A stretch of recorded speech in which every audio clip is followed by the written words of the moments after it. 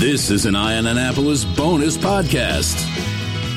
Well, once again, coming from the owner's suite, we were able to pry a guy out of the press box, and we are here today with Matt Sabados, who is the PR coordinator and the voice, or the broadcaster, the voice of the Bowie Baysox. How are you doing? I'm doing well. How are you doing, John? Awesome. Well, you've got a rare sort of off day. Yeah. Anyhow, and I appreciate you taking the time to do this, but you are the voice of the Baysox now for the third season? Second season. Okay. How did you land the gig? So I was in the Eastern League where the Baysox play previously, 2021. I was with the Tigers affiliate. They're located up in Erie, Pennsylvania. Okay. Seawolves?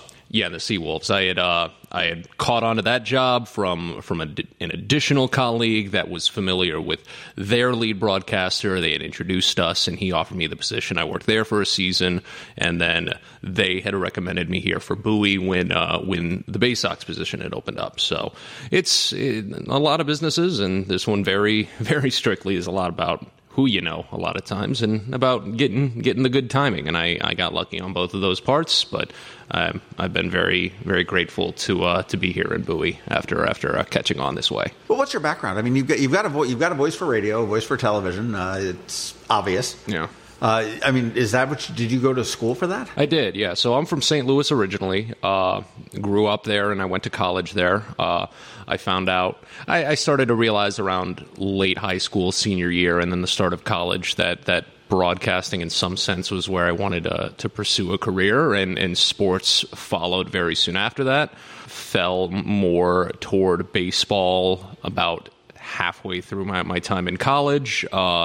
And then after I graduated college, one of the problems with wanting to jump right into baseball is that usually when you graduate college, you're graduating in May, and the baseball season's already started at that point. So you usually can't catch on to a full-time job or really even a seasonal job at that point. So fortunately, I was able to get a role with a different Division II university out in North Carolina for one school year, and then from there I had jumped into minor league baseball from that point on. So my first year in affiliated minor league baseball was with the Philadelphia Phillies AAA affiliate, doing just their pre- and post-game show.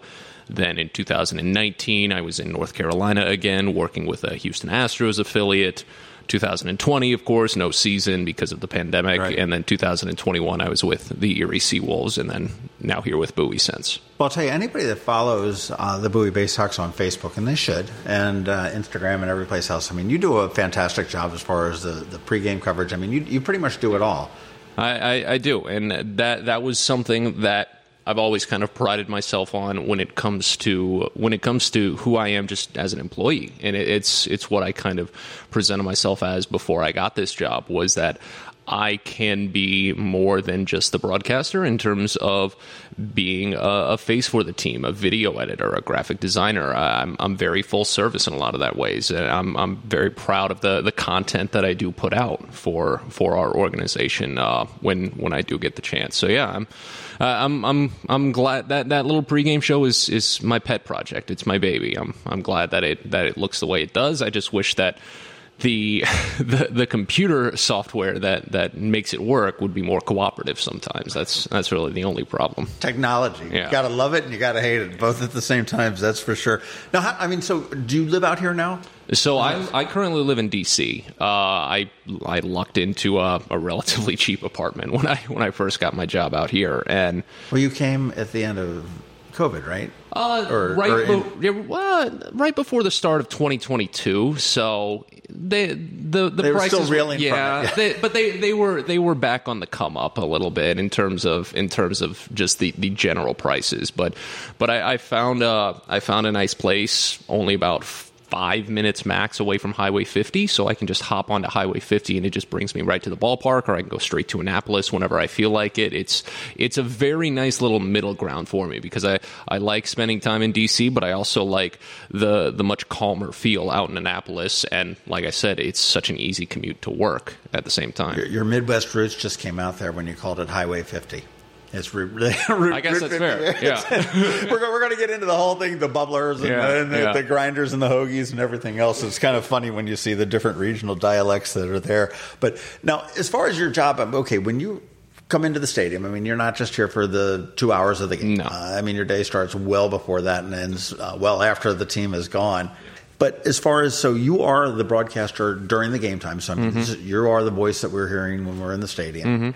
And I mean, it's got to be challenging to follow that. I mean, I cover Navy football, but not certainly in a broadcast sense. Yeah. And I'm up there and I'm in awe of some of these radio guys that are going in. It's the ESPN guys, of course, they got like 3 spotters with binoculars. Yeah.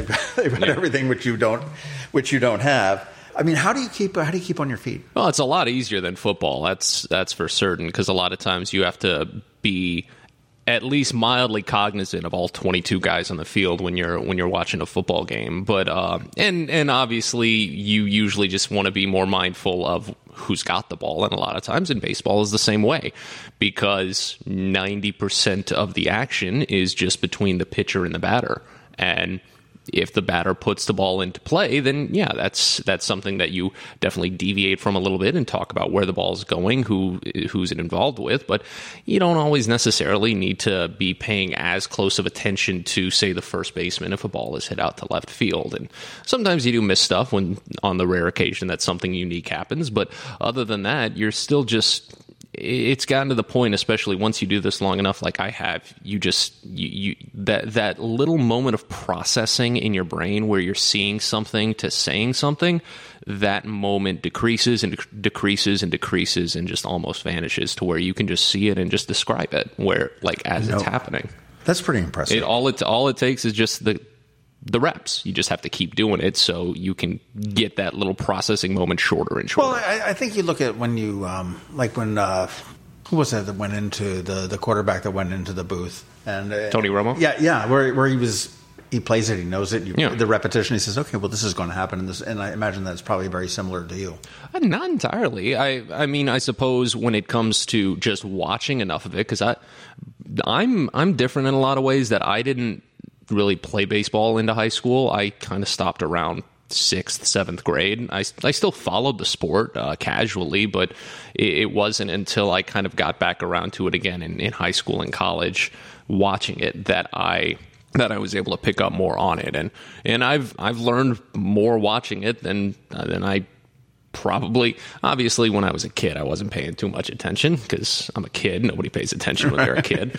But I've learned more watching it in my adulthood than I did as a kid playing it. So it's been a different path for me specifically. But I'm still confident in what I've picked up out of the sport. Yeah.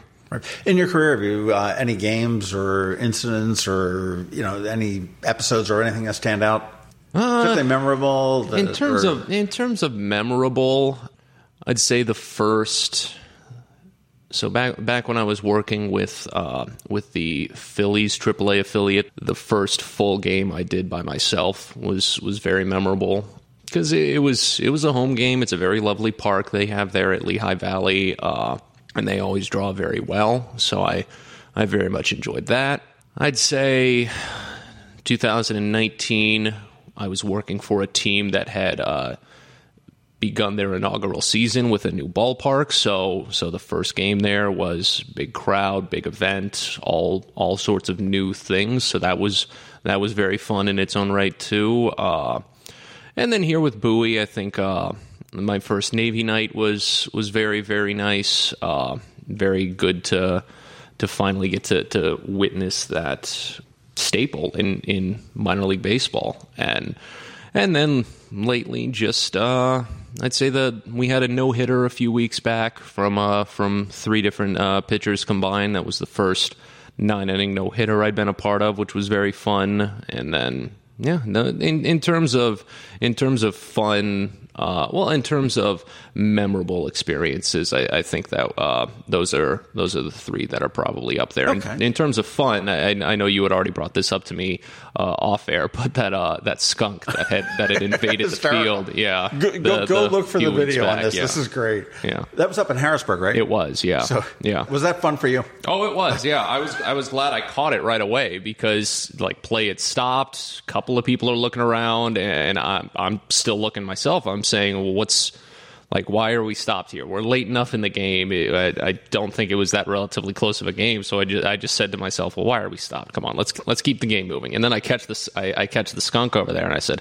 oh, here we go. Now we actually have something to talk about. So I was able to. I was glad I was able to kind of play that off as quickly as it was, because that Harrisburg is unique. That their ballpark is on a small island in a river that cuts through the state capital the way it does. So there's a lot of wildlife that can just inhabit that island and can't go anywhere because it's an island.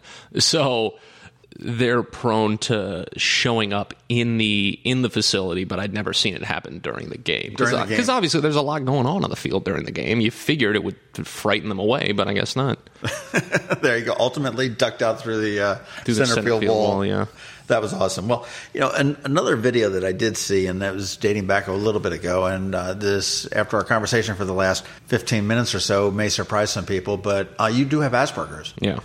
And, I mean, you talk about people that have cancer and they kick cancer's ass and everything else. I mean, from everything that I know, which is very limited on that, you've just, the hell with that. Yeah. Congratulations. I appreciate that. But it's a constant fight. That's the other problem, is that there are parts of me that I'm still not fully able to overcome. I'm able to present myself in a very professional and sociable manner, and I in the coverage of this previously, I made sure to thank my mom for a lot of that, because she's a special education teacher by trade. She finally recently retired, and I'm very grateful for that. But I'm grateful for her and her experience to make sure that I could stand on my own 2 feet once I had gotten to adulthood. So moms rock. Yeah, I love my mom very much. Yeah. That's for sure. Well, I'll tell you, you have kicked ass career-wise, and I will say that. Before we wrap it up, what is your favorite part of this gig? I mean, you said you've got your own little pet project as far as the pregame videos, and what aspect of this job? I mean, and you don't interact too much one-on-one with fans just by the nature of the position. I mean, you're in the booth, you have the microphone in your face, or you're out in front with a camera in your face, and when the fans come in, you're sort of hidden. Yeah. And what's your favorite aspect of this job? I do enjoy the concept of being isolated, but also broadcasting in a way that I am talking to everyone. One of my teachers in college had said, when it comes to being a play-by-play broadcaster, you have to imagine as if you're sitting in the stands with a blind friend of yours. You need to describe everything that's happening in the game, because your friend obviously can't see. You need to walk through each beat and each motion that strictly matters to the game. But at the same time, you need to be having a friendly conversation, because that's your friend. You need to be talking with just that person. You're not trying to talk to the entire audience. You're just talking to your friend sitting in the stands. So that little aspect of it has always stuck with me, because it lets me just sit and enjoy the game in the way that I feel like I would enjoy it, sitting there and talking with a friend. If Matt Sabados wasn't here at the Bowie Baysox or in sports broadcasting, where would you be? Probably in graphic design or video editing, something along those lines. That's the thing, and like I had said earlier, I take a lot of pride in a lot of the different kinds of work that I can do. But outside of broadcasting, I feel like those two facets are two that I've enjoyed.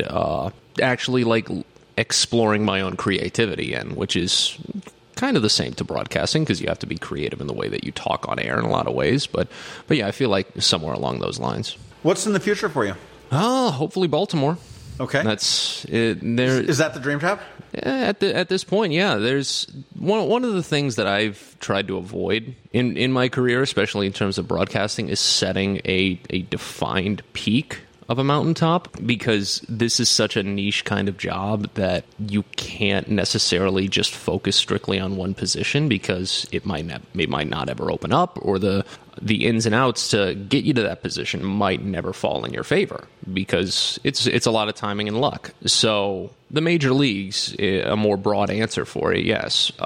But at this point, with how close I am to it, both physically, where we're located, and in terms of the level and organization I'm working in, Baltimore seems like the obvious answer. Yeah. Well, I'll tell you, you are kicking ass. The fans do appreciate you. I appreciate you. Thank you, and as far as dealing with your Asperger's is incredibly laudable. Thank you. And thank you for being the voice of the Baysox. My guess is that you're not going to be here too terribly long. And I hope I'm right, because I would love to someday, see you calling for maybe it's the Yankees. I have no bad word here in town, but that's or any major league team. I would love to see that and love to hear it. I appreciate that. Thank you. This has been a bonus podcast from Ion Annapolis. Please visit us at ionannapolis.net. Follow us on Facebook at All Annapolis and on Twitter at Ion Annapolis. And if you haven't subscribed to the Daily News Brief podcast, go for it. And all of your local news will be delivered to your phone, tablet, or smart device by 6 a.m. every Monday through Friday.